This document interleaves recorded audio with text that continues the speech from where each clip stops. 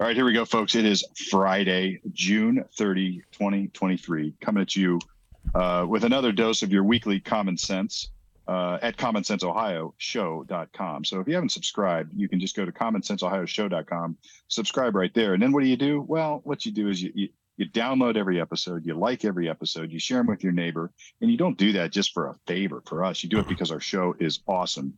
And everybody is out there starving for common sense. So if you see your neighbor and he's miserable, cutting his grass, wearing his headphones, with his head down, you know what he needs? Common sense.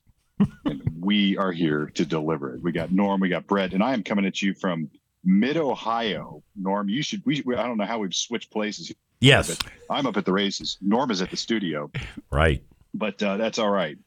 That's a Norm, reversal. I guess, wasn't good enough to come up here. It's like an alternative world. That is totally a reversal of fortunes, and I salute you, my man. That is awesome place to be. Let's get right to it, guys. I know there's lots going on. I mean, Householder, boy, he got jackhammered. But aside from that, Norm, I'll let you take it. Well, to me, now this is perhaps my own personal fascination with this issue. I have a long, long history involving myself, my positions on this issue, and, even my children. And that is the topic of affirmative action. And it is the most epic thing. I mean, it is Dobbs level, like the overturning of Roe.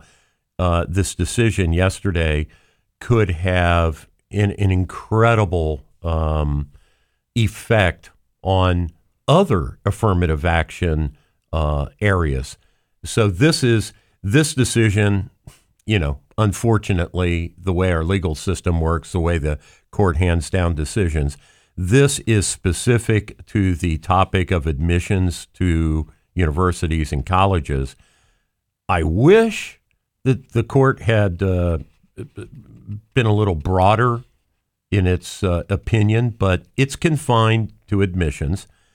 Naturally, we have affirmative action in scholarships, promotions, hiring, in the jobs market.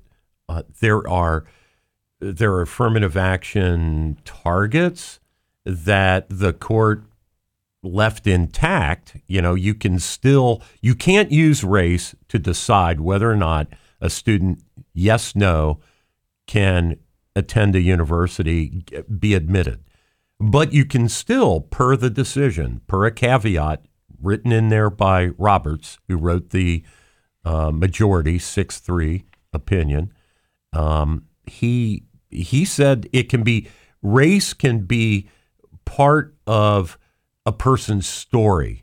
So if a person grew up in some kind of terribly biased community, and their story is that they overcame, and they somehow their race is a factor in their story, that can be considered by the admissions committee, but their race itself cannot be considered. So there's a little nuance to their decision, but overall, basically, two wrongs do not make a right. So the fact that there was historical bias doesn't mean that today, 50, 60 years after affirmative action, started, they've come full circle. And now we're back to what the 14th Amendment really says, which was to protect freed blacks.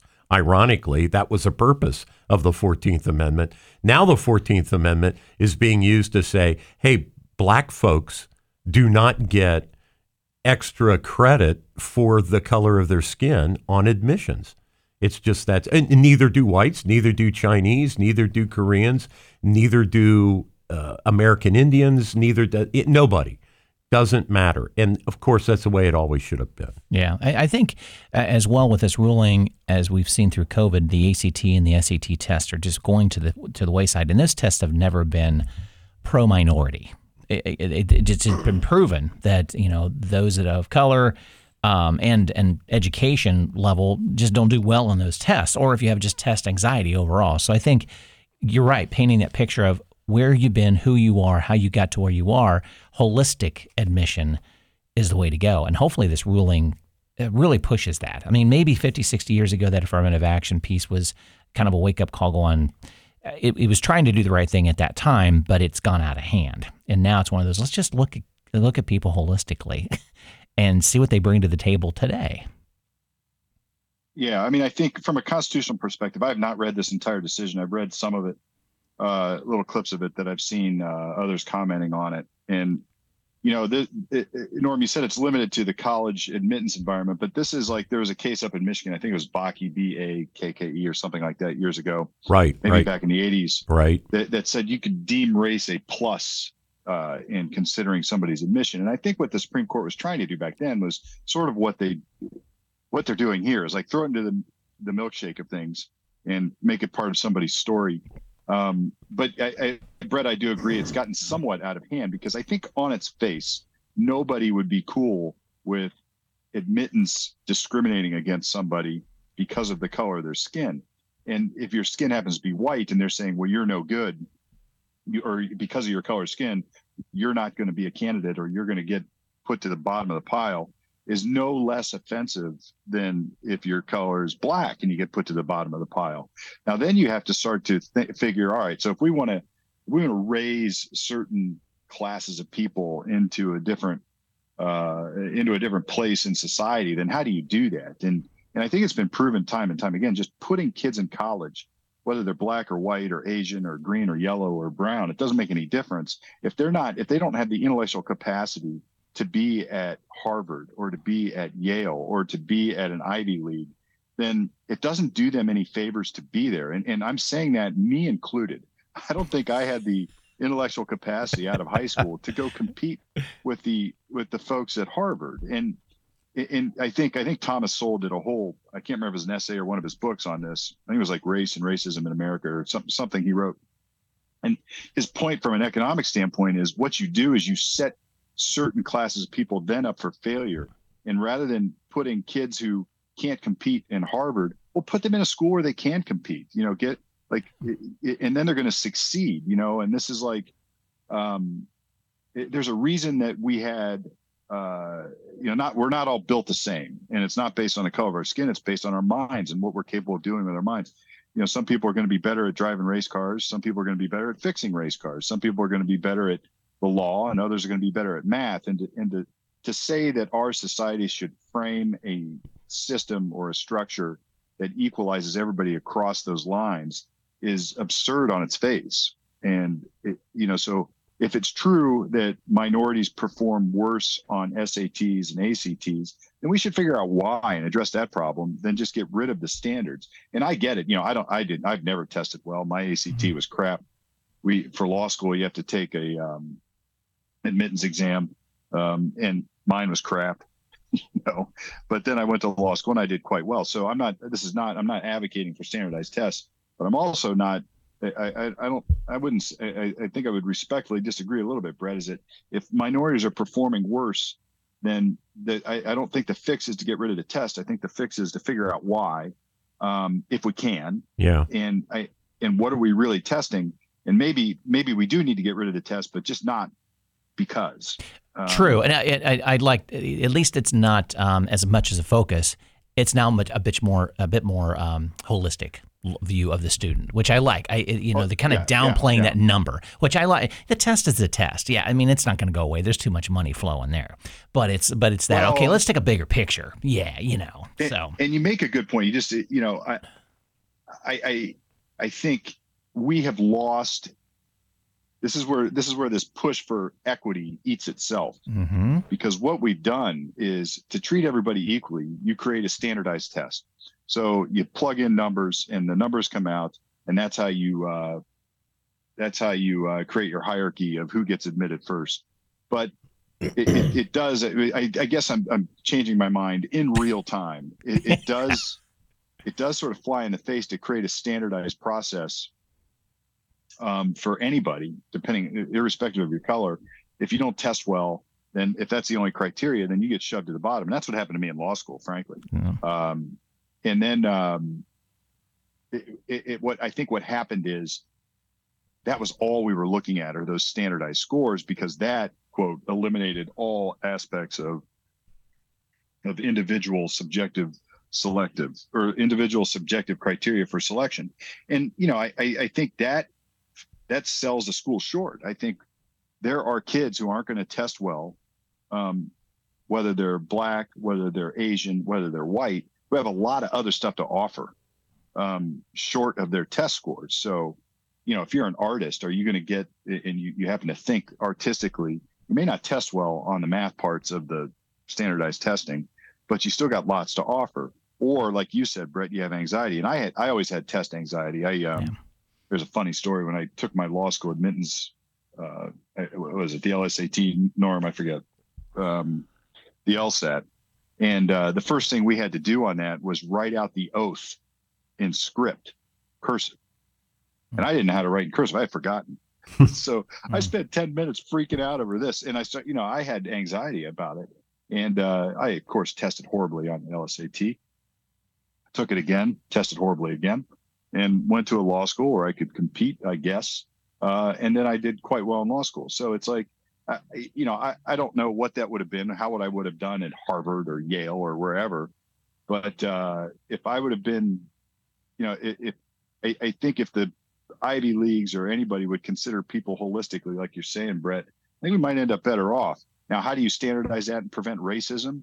Well, that's always the question. So if you could prove that somebody didn't admit another individual because of the color of their skin, then that's I'm right there. I'll represent you, on the other, I'll represent the person who has been discriminated against. Right. But I think what's happened is we are drawing broad swath presumptions that somebody didn't get admitted because of the color of their skin. Exactly. And that may not necessarily be true. Right. Now, if it is true, let's go fight that. But certainly, I think what's happened is it's swung way too far the other way. Yeah, certainly the intention of affirmative action itself is diametrically opposed to the Constitution and the Declaration of Independence philosophy, wherein many justices over the last 240 years or 250 years of American history have said on many occasions that our system protects individual rights. It doesn't protect group rights.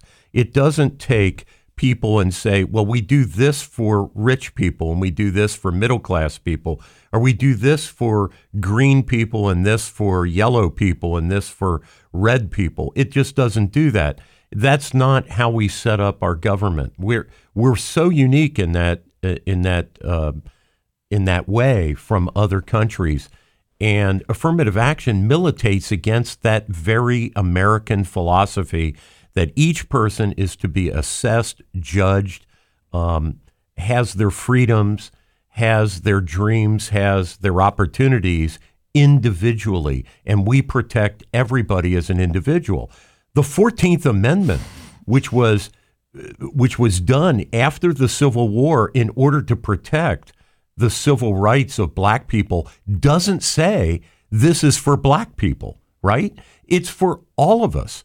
So it's not like it's built in for a certain race. And ironically, the 14th Amendment it largely ignored the past 50 or 60 years, while this feel good, we got to do something. We got to do something. And it was probably a bad situation 50, 60 years ago. It probably was. And it was a situation like, we've got to take care of this, so we're going to do this. Well, it's all been outcome determinative. So I'm going to tell a story on me. Okay.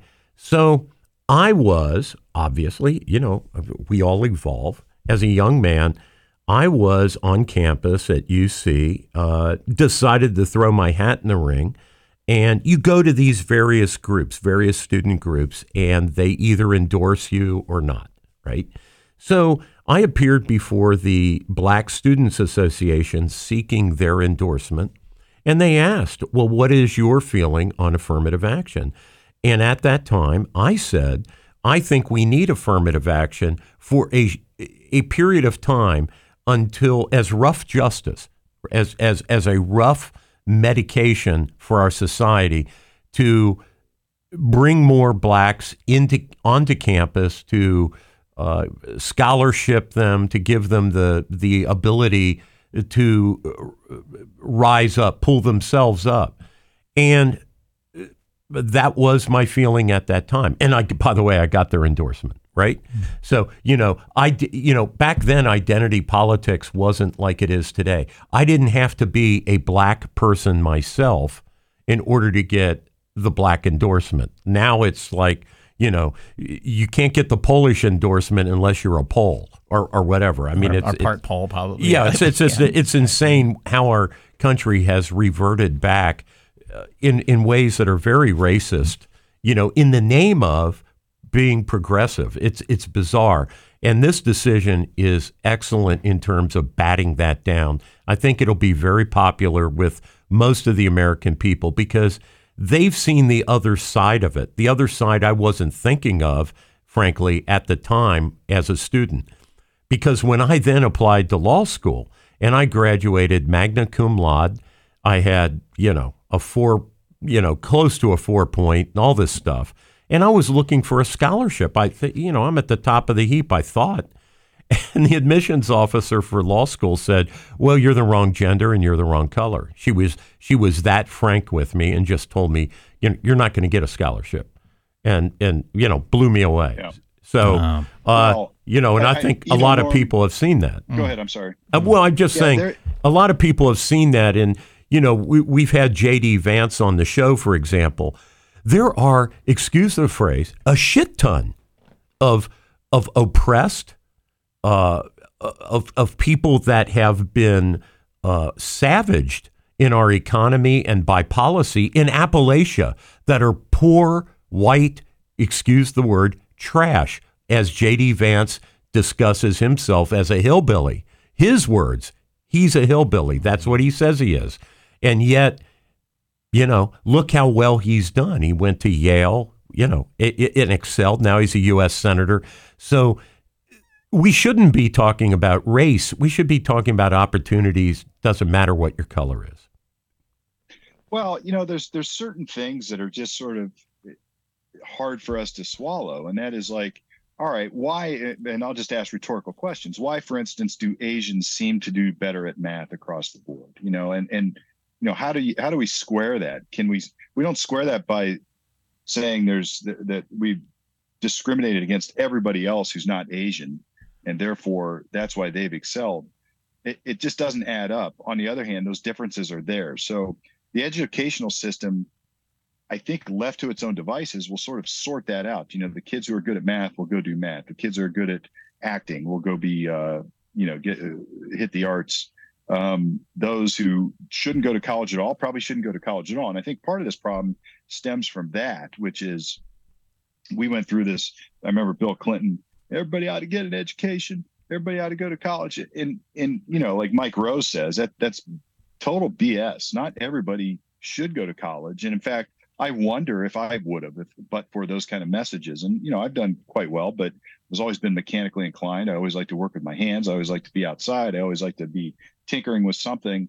And I went to college, so I don't do those things necessarily. Like I would have been better in that realm. And it doesn't mean that I'm worse or somehow lesser than those who are academics. It just, I think we've elevated college to this like sine qua non, where with that, unless you go to college, you've got nothing and you're worthless. And that's a slap in the face for everybody who should not go to college, who doesn't want to. Well, right. And those that have gone to trade school that are making hundreds of thousands of dollars.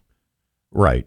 And absolutely. My gosh. The Supreme Court today is said to be issuing a decision on the Biden college student loan forgiveness program, which he implemented without congressional approval. That's supposed to come out today. And so, Steve, we'll find out, whether our society is so biased towards, college and helping people go to college. And as I've said on this show many times, where is the federal program to buy a young man who goes into plumbing, his truck and his Ridgeline tools to thread pipe and do all the things he needs for his profession. Why is it that we give loans at a low interest rate to help people get a degree in college, but we don't do the same thing for other people choosing other avenues for their occupation? It's bizarre to me. I don't understand it, and it doesn't make any sense to forgive that because then it's a gift by the taxpayers. It's an underwriting even more so than a low interest rate. Now it's an outright grant to largely well-to-do people, or I take it back, middle-class people who, as adults, signed this loan agreement and said they will pay this back upon graduation over a period of time. Hey, it was an adult decision. Yeah. They took it. They need to pay it back, like I did, like you did, like I'm sure Brett did, like anybody who went to college and participated in a student loan pays it back. I mean, come on. This is a classic example. I like to, my analogy I always use is, and it's because speaking of working my hands, I love woodworking. Anybody who's ever tinkered with building a frame, which requires 4 perfect 45-degree miters, and if you get one of them off and you think you can adjust it a little bit, then what happens is it throws everything else off.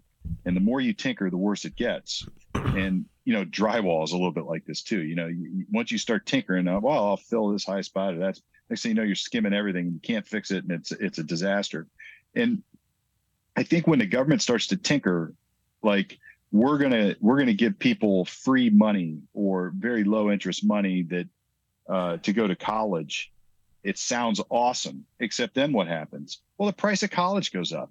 Of course it does, because now the colleges are going to add programs, add space, build buildings, hire teachers, hire professors to accommodate the new influx of students who are now going to come into college who otherwise wouldn't have gone to college but for those government loans. And then what happens is they get degrees and they're worthless because there's too many people with the same degree and it doesn't get you anywhere. So people get out of college and they can't really get jobs. That's how I saw it. I lived it back in the 90s. Oh, for sure. And now we've got the government trying to fix it by forgiving the debt that they created. I mean, it's so insane. Right. Right. So they don't blame themselves. They blame the colleges for raising their prices. Well, of course the colleges are going to raise their prices because they've got more demand. And you can't legislate away human nature. This is what resulted. This is like the classic microcosm of socialist and communism failing. Right. Because you can't control, you can't dictate what people do out of their human natures. And colleges, like government edict. And colleges and universities do not have to compete in the open marketplace in an unfettered way. They can basically charge whatever they want, and they know the students who are not thinking about paying off the loan down the road. Many of them are not thinking about that, so they can charge virtually anything. And it's guaranteed by the federal government. The colleges are not the collection agents anymore. They don't go out and go after a bad loan. They get their money from the government, and they're right? Yeah, right, Steve. They're happy, and so they can, OSU can just willy-nilly raise their tuition, and there'll be some grumbling from the very small handful of people paying cash. But basically, probably 95% are on some kind of a loan of some kind, and they kind of say, well, that's deferred down the road, and maybe Biden will lift the burden off of me. I'll worry about that in 4 or 5 years. So the advocates of this sort of governmental intervention would say, well, these colleges are charging too much. We should create laws that they can't charge so much. So now the government's going to dictate how much college costs. Yeah, right. And next thing you know, the market's out of whack. Now you're at the next 45-degree miter that gets all screwed up, right? Because now the colleges have, it's an endless tinkering that results in financial disaster and ruin. It always does. Now, I'm also not going to say that the free market is perfect, but it's a hell of a lot better because when you have your own money on the line, when you're spending your own money, right, and you are on the hook for it, right, you're going to tend to do things that are going to make more financial sense. You'll shop around. You'll shop around. At one point, I was involved in this situation. I didn't want to get into too much, but I had somebody go shopping for me for a tailgate or a party I was throwing, and I was caught up at work. I had so I had somebody go shopping, and I looked at the bill afterwards, and it was insane because they didn't buy the store brand cheese. They bought the most expensive cheese. They didn't buy the crackers I would have bought. And why? Because it's not their freaking money. Why would they care? Hey, Steve, like taking your sons out to Morton's Steakhouse, right? Will they order the flank steak? No, they're going to get the porterhouse, right? Because Dad's Unless paying. You give him that guilt-ridden look. Right. Yeah. Don't look at that page, sons. You're going here. Yeah, I would like to, on the affirmative action thing, also like to bring up this notion. It's all over the media, right? So even if you listen to conservative talk radio, the way it's being framed by almost everybody is extremely inaccurate, right? They call this a conservative decision. They called Dobbs, which overthrew Roe, a conservative decision. Neither this affirmative action nor Dobbs are conservative decisions. What they are is originalist decisions. It is based on the original intent of the Constitution and reading the Constitution for what it says. Now, if we want to pass a constitutional amendment that institutionalizes Roe in the Constitution, get your ass in gear. If we want to put into the Constitution that blacks have an advantage in college admission, then write up that amendment, go through the rule book in the Constitution itself to amend the Constitution. But if you read the Constitution and the original intent, and you go to the amendments, which are on the books today, there is no excuse for a decision like Roe, nor for affirmative action. And so it's not, for all I know, the 6 justices, and I think Clarence Thomas is in his written opinion, even states, I benefited from affirmative action. Okay, he said that in his decision, in his concurrence, but that's not the point. You may be totally against affirmative action, or you may be totally for it. But if you're an honest, originalist jurist, you will disregard your personal opinion and read the Constitution and apply the case and apply the Constitution to the case. And so that's how it should be framed. And many. Well, Norm. Go ahead.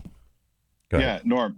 Also, to your point, what is interesting, and this is where I think a lot of people on the other side of calling these justices conservative and with sort of a disdain in your voice. Yes.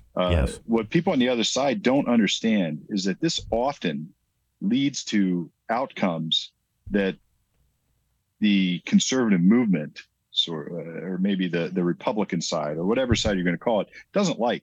And it's because when justices decide cases on a common thread of principle throughout, right, and they apply that, right, it's not outcome driven. That's right. There's also a couple of decisions recently where the U.S. Supreme Court, I think it was at Louisiana, where they struck down some voting district laws. That's right. Where there was competition between a state Supreme Court and a state legislature. I haven't read this either, but they struck it down, and it was a Republican legislature trying to get voting district laws in their favor.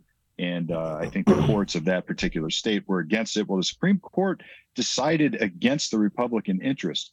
And it's not that they decided against the Republican interest as such. It's that they applied the principles of the law, and it came out differently. And this is where the progressive movement on the Supreme Court fails all the time, and they end up with crooked lines of standards. Because when you decide cases from an outcome-driven standpoint, that's right, you're going to end up with all sorts of crazy results. Because on the one hand, you want to make it a plus for a minority to get into school, but that results immediately in discrimination against other whites or even other minorities. And Yes. then what do you do? Well, Because you've changed yes. the rules. To your point, Steve, this case was brought by an association of Chinese heritage American students who brought this case against the University of North Carolina in one case, and then it was combined with another case involving Harvard. And so Ketanji, is it Jackson Brown or Brown Jackson? I always get it messed up. But KJB, I think it's Ketanji Jackson Brown.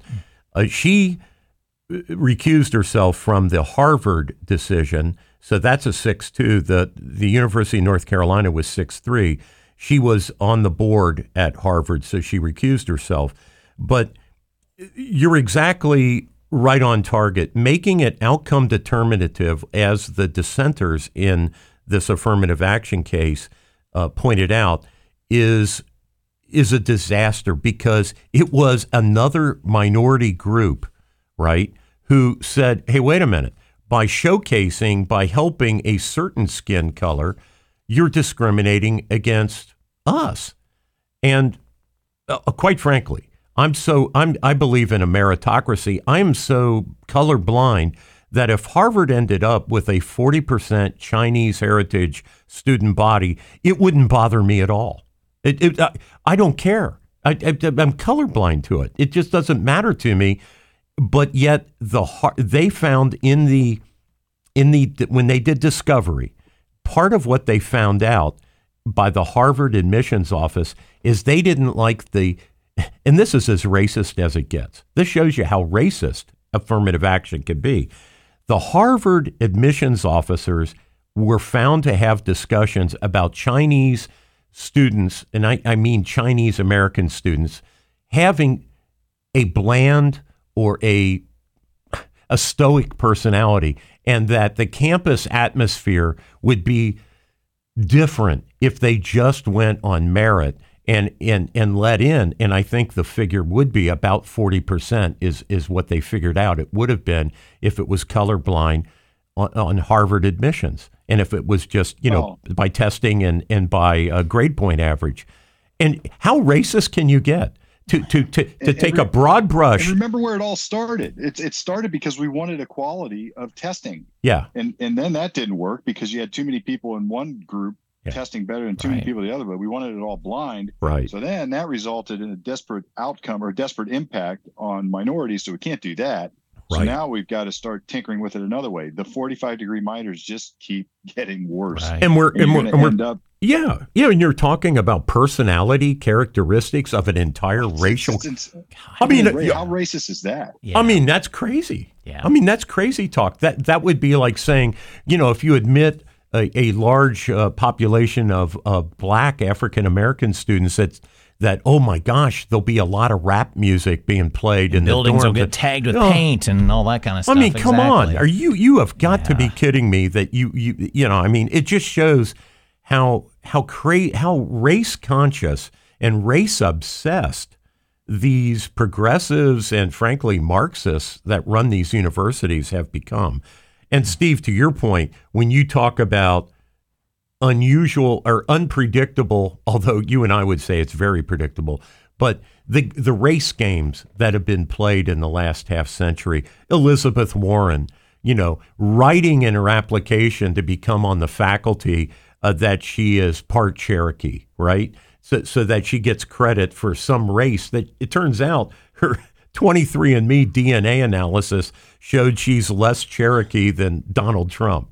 So and then you've got Biden, for example, on a federal program. One of the first federal programs he did, and the court struck it down, or I think a district court, was this special Department of Agriculture grant that was just for Black farmers.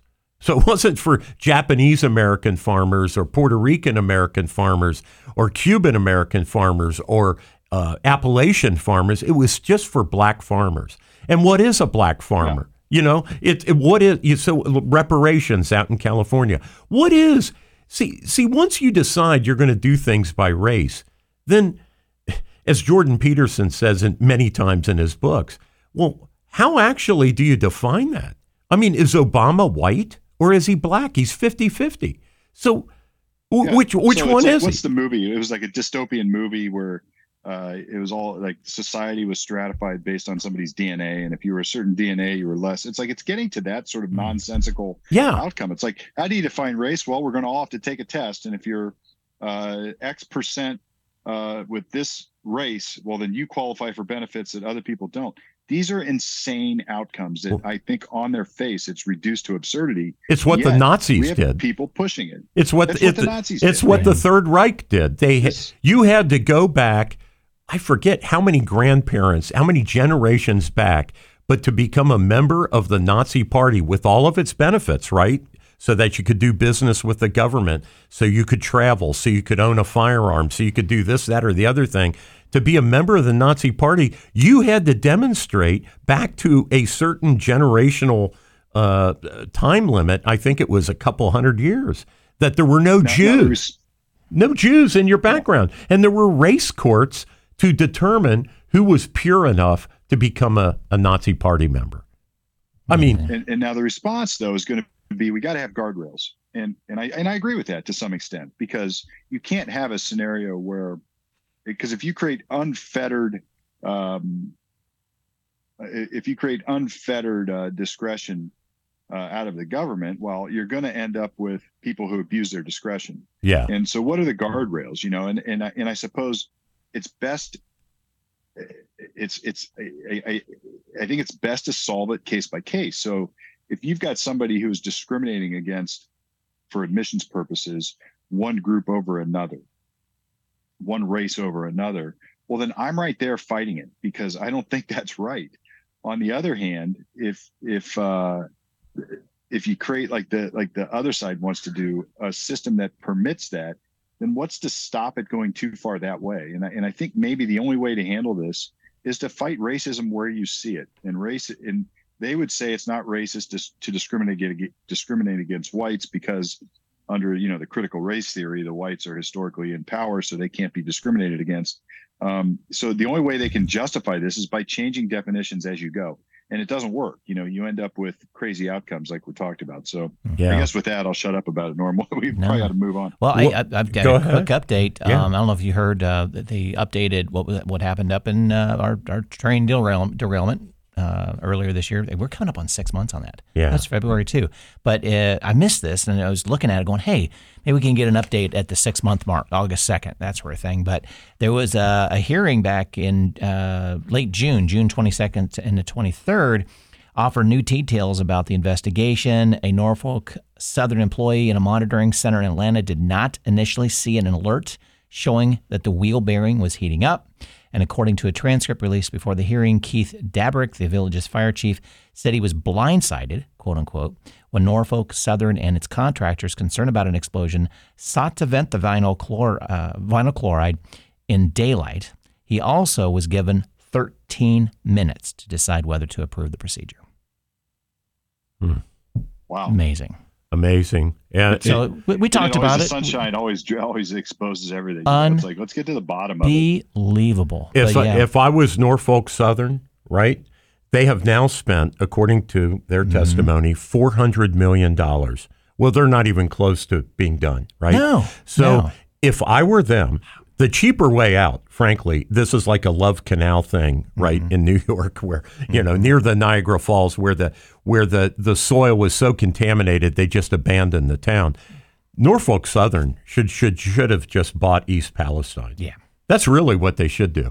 Because for $400 million, they probably could have bought everybody, right? I mean, they probably could have bought all that real estate and just said, you know what, now it's our problem. Yeah. Here's whatever your house is appraised at, here's a check. Probably so. Yeah. Other than, that's almost a snowball effect if you think about it. They could buy the town, but then they also said the wind blew into some Amish country. So into Pennsylvania. Pennsylvania. Right, yeah. So Pennsylvania's going to stick their nose into that lawsuit. Yeah. In fact, the governor. We want our money too. You buy this town, that kind of stuff. So the governor. I guess it doesn't stop. But the governor of Pennsylvania passed me on the highway that weekend. I was traveling into Pennsylvania, and coming the other way was a motorcade that was clearly the governor, because the governor of PA, unlike Mike DeWine, the governor of PA that day went to his constituents in Western Pennsylvania and wanted to find out about the fallout from, so it is a thing, like you said. Yeah. And like our guest, the expert that we had on here, like Jay said in one of our episodes, that the contamination airborne definitely carried it over into PA. Had to. Yeah. It had to. Yeah, exactly. But anyway, I just thought of that update. I'm like, maybe we can get, I'm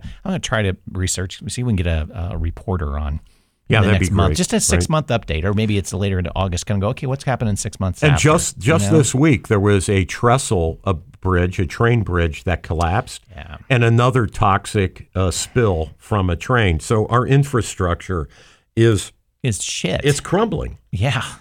I mean, it's. I think the statistic now is Pete Buttigieg. The one thing that Pete Buttigieg has said that's correct is something like 40% of American highway bridges and county, township, all bridges are structurally deficient. I mean, that's almost a coin flip when you cross a bridge now. Yeah. Well, and that's a safety. Hold on, guys. Didn't we pass an infrastructure bill? Yes. Yeah, we did, didn't we? Yeah, right. and an inflation reduction bill too. Yeah. Yeah. Sorry to cut you off, Brent. No. Well, and it's a good point. I mean, we need to consider this. This is the basics that the government is supposed to do. Yeah. It is exactly what the government That's should do. exactly This is right. what not spending bullshit money on This is other crap. this is interstate commerce. This is interstate commerce That's that right. we pay to have decent roads to ship, to move, 100%. to go on vacation if we want, Right. and emergency situations. So that there if we get bombed or an attack, and we need to get our ass out of Columbus, Ohio. Right. We expect the roads Or to a be hurricane, or a tornado, hurricane, lots of reasons. Could be any Yeah, Mother right. Nature. That we expect the roads to be in a decent shape that we can get out of here in an 100%. efficient time. You run away from Canadian smoke. Exactly. Right. If You we want to need go do. south and get the hell out of Cleveland because in Buffalo because you're choking to death. You want to be able to get on the highway. Well, it could be health reasons. That's not really far fetched. That is a hell. Well, no. Sure. Yeah. Really. I heard that in New York City. I think it was yesterday. So our air pollution index here was 100 something. Yeah. It was like they were saying, gosh, if you've got COPD or lung cancer, whatever, don't go out, or a heart condition. New York City was 4 times worse. 400 was the. Is it 200 the cap or something? 200 Yeah, the number you're supposed to look at or something like that? 400 is like it. Nobody can handle this amount of smoke. I mean, that's how bad it was. Wow. So, well, if you see, there's a page, a homepage out of Canada. I'll put the link in the show notes. That's showing all the fires. Mm-hmm. It's like all of Canada is red.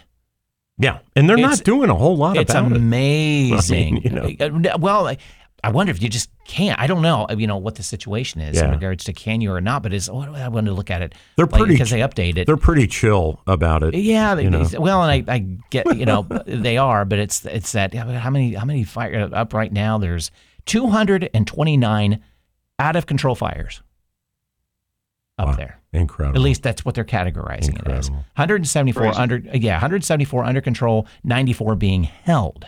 I mean, the map of Canada is just red. Yeah, terrible. It's horrible. But anyway, I mean, I feel bad for them. Along the lines of what you said about our pay at the pump gas tax, which if you combined state and federal is now somewhere between 35 and 40 cents a gallon, something like that.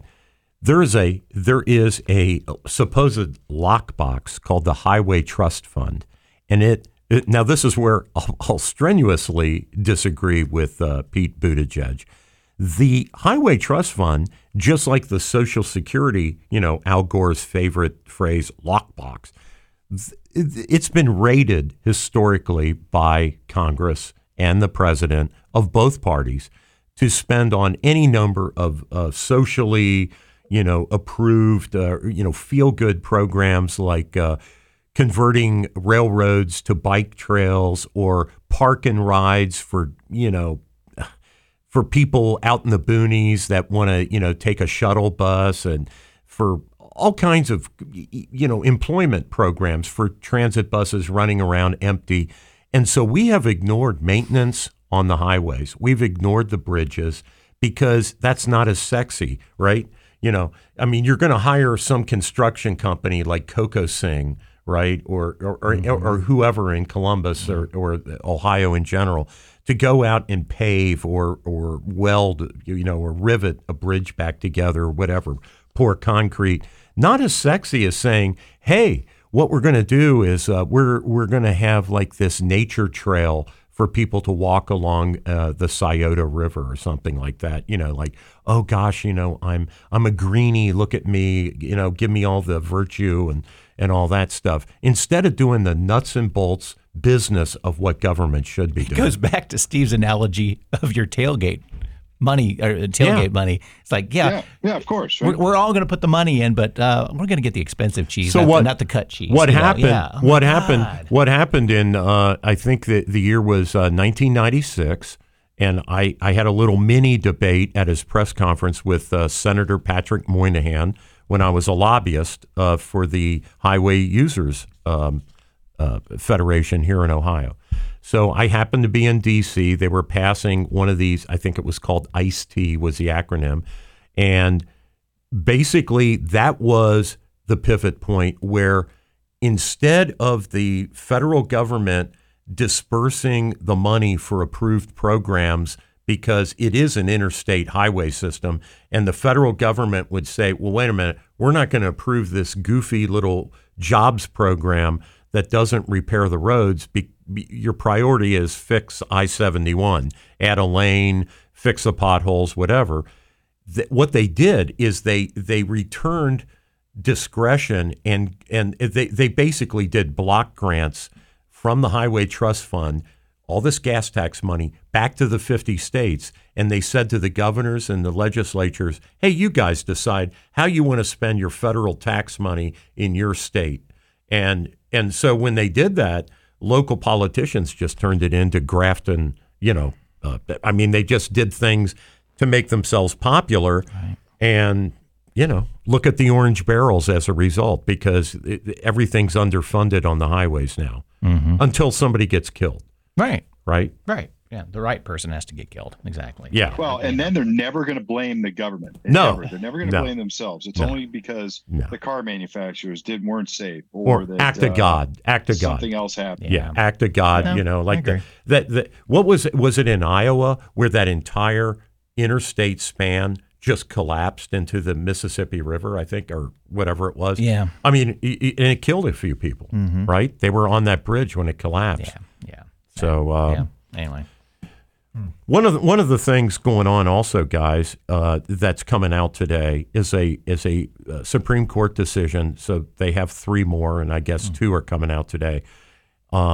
The other one that's supposed to come out today, besides the student loan forgiveness program, whether or not that's constitutional, is a decision on whether or not a website designer can stick to his religious beliefs and not design a website for a gay wedding, right? So it's like the gay wedding cake thing.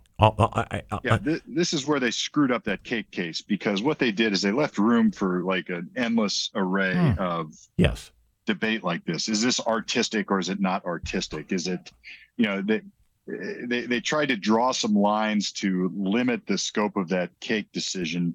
And now we're left with this sort of case by case ad hoc assessment of whether something like this is constitutional or unconstitutional. I'll be very interested to see how they fix this. Hey, Steve, what the Supreme Court can do is look at their precedent from 24 hours earlier, because yesterday they ruled that a U.S. Postal Service worker could not be compelled to work on Sunday if his religious tenets commanded him to honor the Sabbath.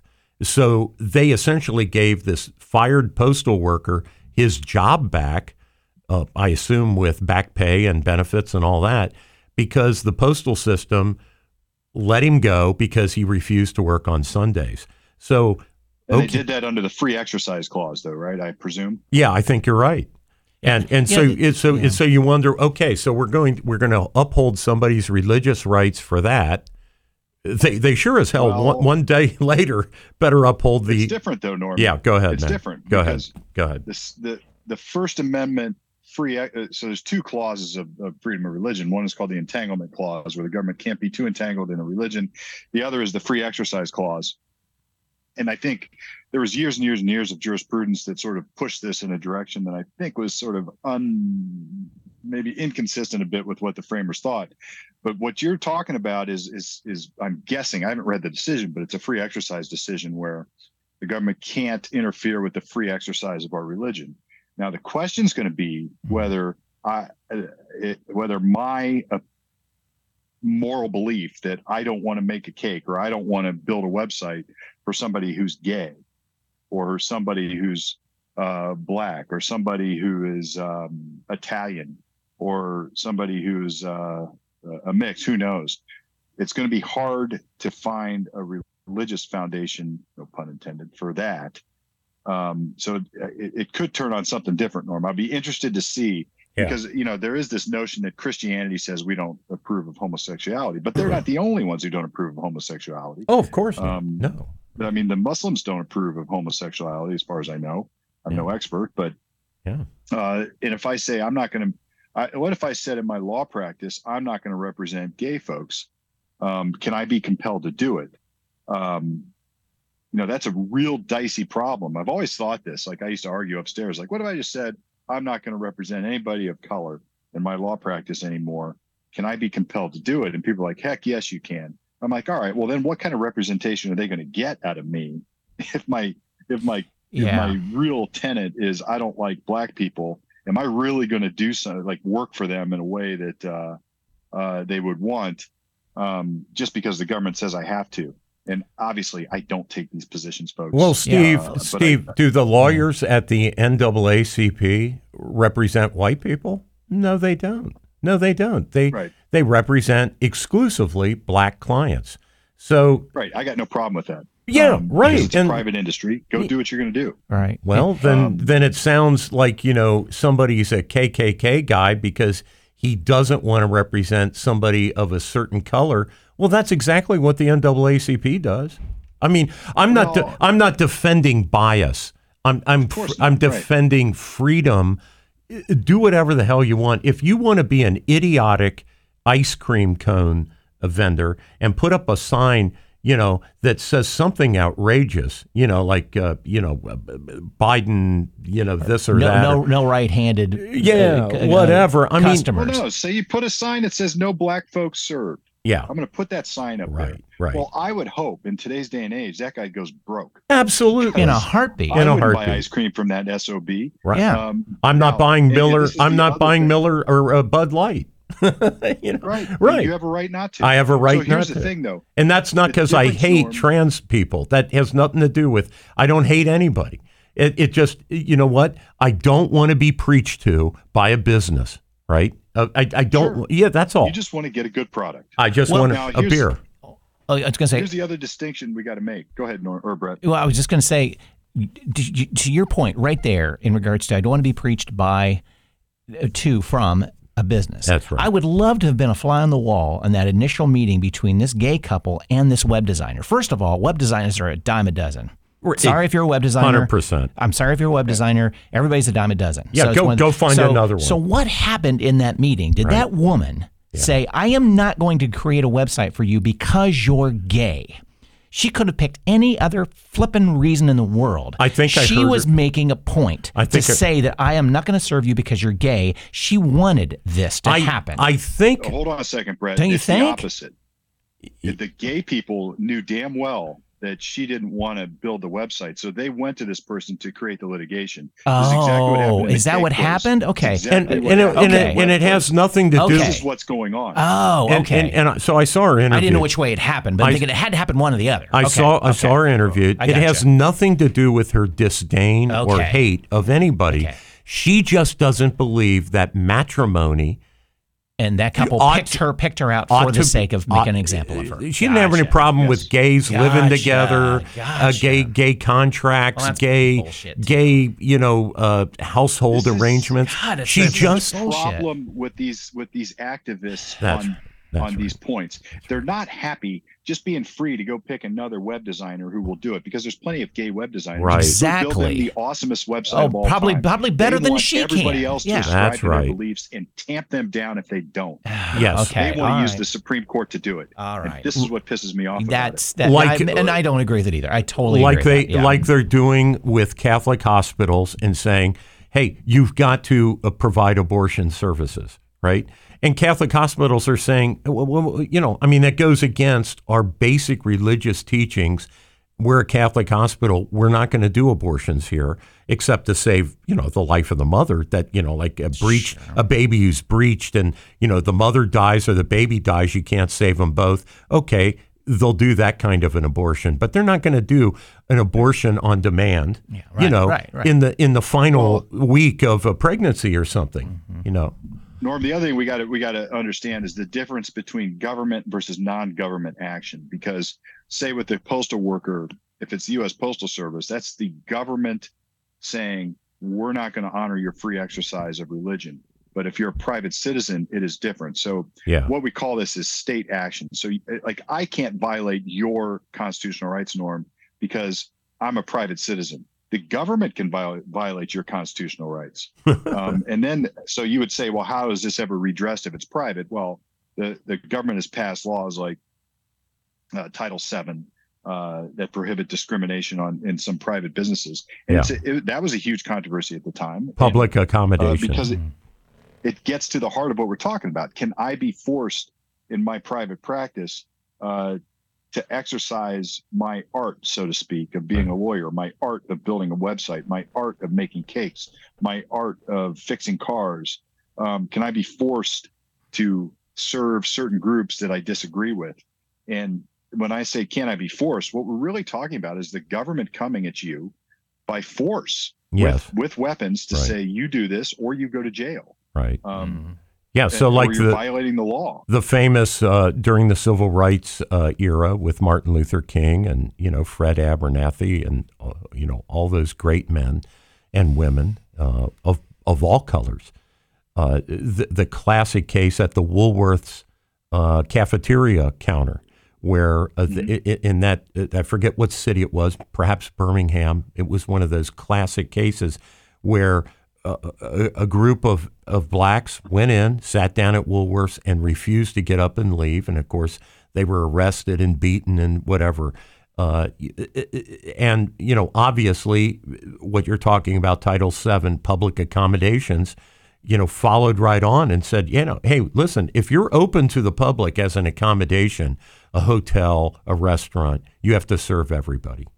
And that came on the heels of, there's some constitutional amendments. What is it, the 13th, 14th, 15th Amendments, sort of the anti-slavery amendments. So there's some constitutional basis for some of that as well. That matters. But, I like to think, I like to hope, like Brett, you and I have talked about this. If you created a podcast business and you're great at it, right? You get people to the table, you help them decide the topics, you figure out what's going to work the best for their business. It's really, you plug it in sort of holistically into the marketing campaign, but then you just say, look, guess what? I don't like gay people. So no gays in my business, no blacks in my business. And if you're black and gay, well, watch out. You're not even allowed to call me. I would like to think that somebody who is less bigoted than you would say, well, Brett's a fool because you've got all this business out there you're leaving on the table. I'm going to represent, or I'm going to help only gays and blacks, and I'm going to make a crap ton of money doing it. And hopefully you get tamped out of business for being a moron. It's like this is like the market it may not happen quickly and it may not happen neatly or even linearly, but I think the market can fix a lot of this stuff. Now, back to affirmative action, we created affirmative action, I think, on the notion that we need to get ahead of it because it's been so bad for so long. We need to get ahead of it. And like you, Norm, I was on board with that. But at some point it tips over the top, and now the policies have been pushed in a direction that I think are It's harmful untenable to other groups. Yeah. Yeah. Now we've got a problem. The thing is about freedom to choose. Uncle Milty, his famous book, is that without economic freedom to run your business, freedom to run your life economically, you have no liberty. If you don't have the ability to run your life financially, then you don't have freedom. This lady was against the institution of matrimony between people of the same sex. It was her opinion, it was her religious belief, and that's why she wouldn't do it. Now, if the government can compel somebody to act against their own conscience, then where do we draw the line? And I'll give a great example. So you've probably heard of this outrageous group called NAMBLA, the National Association of Man-Boy Love Association or something like of America, NAMBLA, right? So what if NAMBLA went to this website designer and said, we believe that sex between minors and adults should be legal, and we want you to design a website that promotes pedophilia to become legal, to become, and matter of fact, they're lowering, the age of rape in many states down to 14. So it's starting to happen actually in the legislative process. But at any rate, what if somebody came to you with that, or somebody came to you advancing that maybe ISIS comes to you, to a website designer, and says, we hate the United States and we hate Israel, we hate Jews, and we need you to design a website that puts out all this stuff. Well, can I deny a pro-porn, pro-pedophilia association? If my conscience says, I find that repulsive, I'm not going to do your website for ISIS or for NAMBLA. So where do you draw the line? If this lady truly believes that it's an abomination for two people of the same sex, that's her business. It's in her head. Why are we going to make her do something that's against her own moral beliefs? Well, you can turn down clients, whether she's right or wrong. Yeah, I mean, if someone were to approach me and want to create a podcast about hate speech, whatever, number one, that would be illegal. Really can't do it. It might be not a great example, but I have the right to say no, because I can say no because I don't have enough bandwidth to take you on. I don't have to say anything about that. I'm not pro this, pro that. Right. So really, if you don't say what you're against, you can say no to anything, right?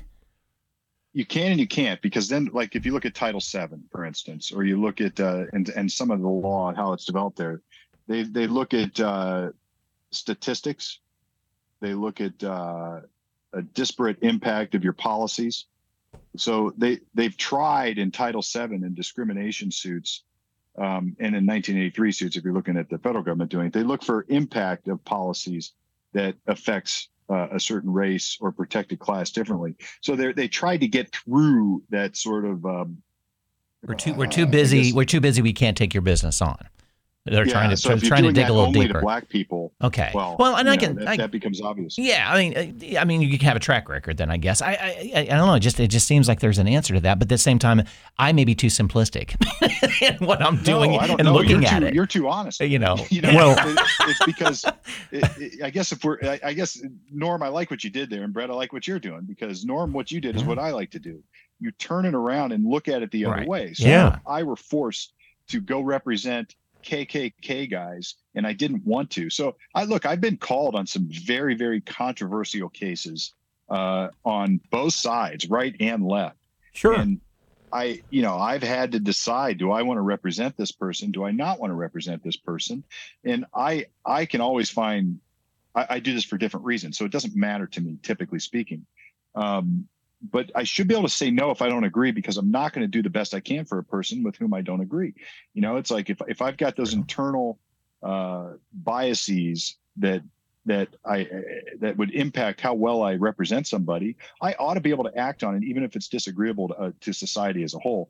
And like you said, Norm, you can't legislate morality this way and overcome somebody's moral beliefs by governmental force, because you're going to end up with consequences that aren't good.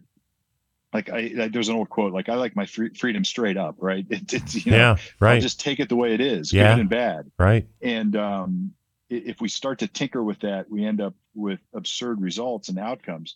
And I do think that maybe on both sides, Brett, this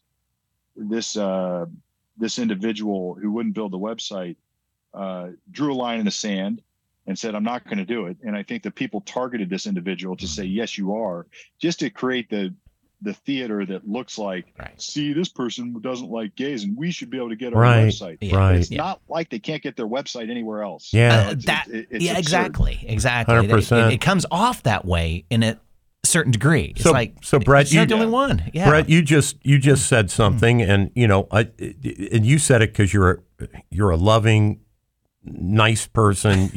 Because to my downfall, sometimes I you are a I'd like to think I am Christian also, but you're a devout guy and you have a strong moral compass. And you said you don't think that you could do a website for hate speech legally. And I don't know if that's true or not. So I'm not passing. Create a podcast that has hate speech in it because it wouldn't be you wouldn't be able to disseminate it. But anyway, go ahead. Right, right. And exactly, just like you couldn't disseminate information about COVID, or you couldn't disseminate information about all kinds of other taboo things which you should have been able to disseminate. And and we know many people deplatformed. That are now re-platformed because it turns out they were right about COVID. At any rate, my point would be, we used to have an ACLU in this country that stood up for the right to people, for the right of people to have any opinion they want and to say it out loud.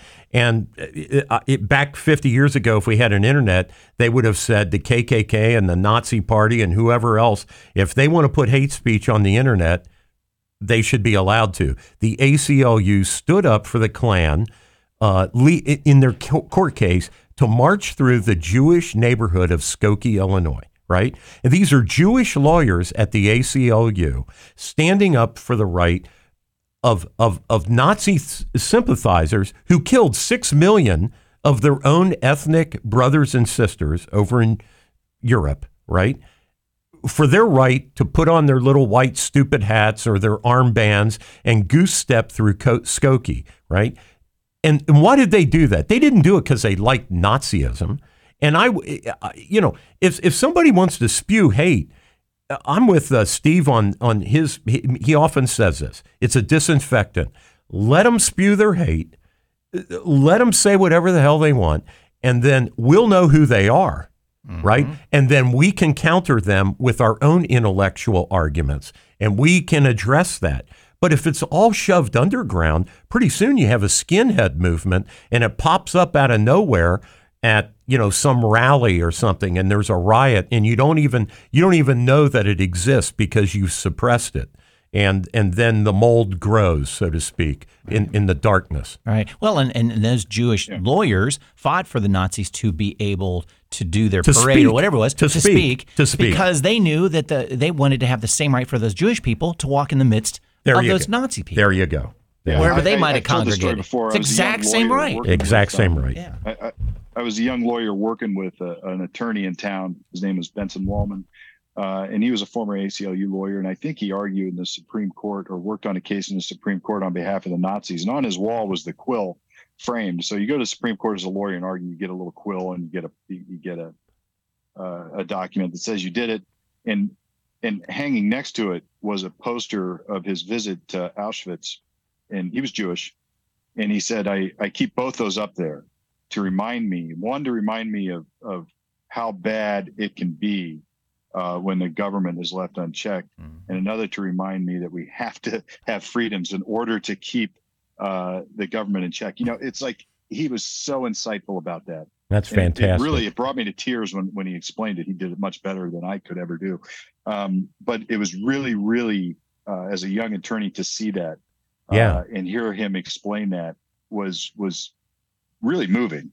And we've lost that completely. Now it's the opposite. People would suppress all the speech and presume that their version of freedom their version of right and their version of moral, their moral virtue is the only one that should ever be, and they should have the power to tamp out anything else in existence. And all I need to do is remind everybody of what happened in the last century. You know, it's not like those, I say it all the time, it's not like those ideologies killed like 200 million people, except they did. Yeah. And it's we're on sort of this tipping point with these cases out of the Supreme Court, where this idea or these concepts are coming to a head in these little microcosm debates about whether school admission is proper, or whether cake making can be forced, or web design can be forced, and whether, like you said, Brett, is there hate speech that should not be allowed on a podcast. And man, it's really scary stuff, because it never happens in open light.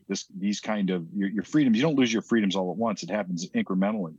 And this is a wolf coming in sheep's clothing, and if we're not careful, it will kill all the sheep. So, with that, guys, we probably had to wrap it up. Or at least I have to. If you guys keep going. You got breakfast. Good to show. Good show. Yeah. Good discussion. Thank you, guys. Yeah, that was great. Yeah. So this has been Common Sense Ohio, coming at you from CommonSenseOhioShow.com. I'm up in Mid Ohio, and I'm about to go watch some races with my sons after I cook an awesome breakfast on the flat top. You guys can go to work if that's what you want to do. Actually, I've got work to do up here too. So if you want to check out the show, please subscribe. You can find it anywhere you find it, or anywhere you find your podcast. It is there. Or if you want to do it the easy way, go to CommonSenseOhioShow.com. All the icons, the clickable icons, are all there. All you have to do is check them out, click. It'll take you right to where you need to go. You can check out Norm's blog, Brett's blog. My blog is a real quick one to check out because there are none. But the other guys are doing yeoman's work to keep me honest. So we are coming at you right from the middle of Common Sense Ohio, at least until now.